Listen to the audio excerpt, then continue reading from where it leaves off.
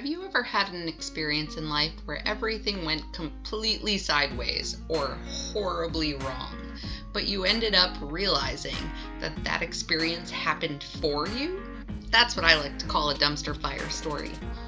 Join my guests and I as we share our real-life dumpster fire stories, as well as tips and tools we use for getting through life's messiest moments. So join us on the Dumpster Fire Diary, where we believe in turning our mess into our message.